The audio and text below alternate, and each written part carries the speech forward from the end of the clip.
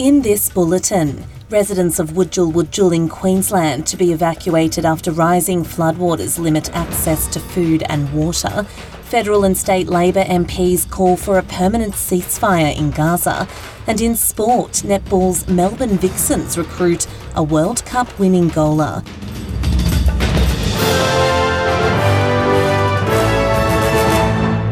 With all the latest headlines from the SBS newsroom, I'm Katrina Sterrett.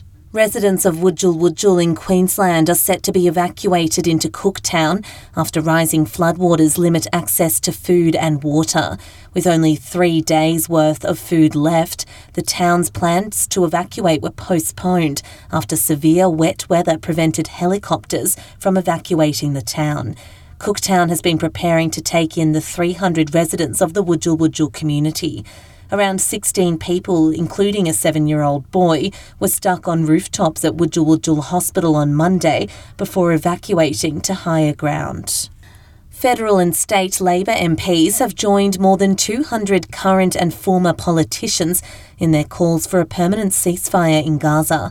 In a letter coordinated by New South Wales Labor MP Anthony Dowdham and New South Wales Greens MP Jenny Leong, the signatories agree that the occupation of the West Bank and Gaza is intolerable and brings shame to the international community.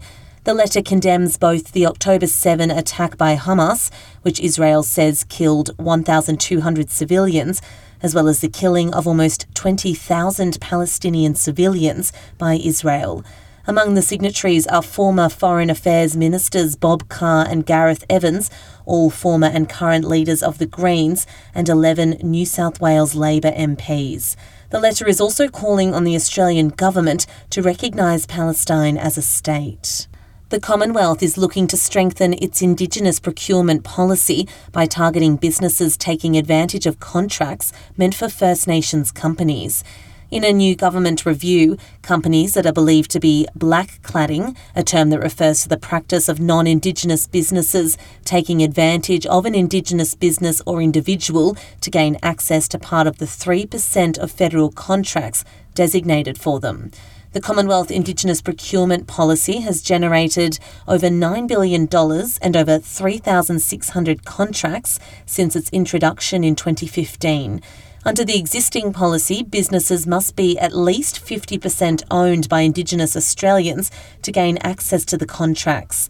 The review will work to ensure the policy's benefits are flowing to the right people. US Defence Secretary Lloyd Austin says addressing security in the Red Sea is an international problem that will be tackled when defence ministers from the region hold an online meeting later today.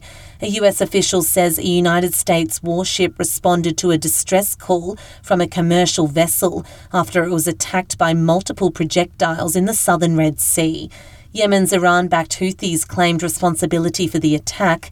Mr. Austin says the situation must be resolved. Regarding the Houthis,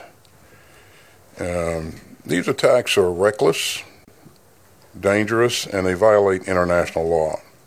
And so we're taking action to build an international coalition to address this threat. And I would remind you that this is not just a U.S. issue. This is an international problem, and it deserves an international response. Oil multinational BP says it is suspending all shipping through the Red Sea due to the deteriorating security situation. And in netball, the Melbourne Vixens have recruited World Cup winning goaler Sophie Garbin ahead of their 2024 Super Netball season. Garbin previously played for the now-defunct Collingwood Magpies and was crucial in Australia's success during this year's World Cup in South Africa. The recruitment will bolster the Vixens' shooting end, which already boasts the presence of Malawi star Moai Kumwenda.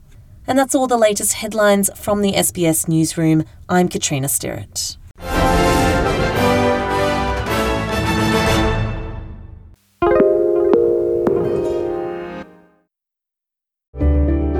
Need a few minutes to reset? Great Minds is a podcast from SBS that guides you through different meditation styles from around the world. Listen wherever you get your podcasts.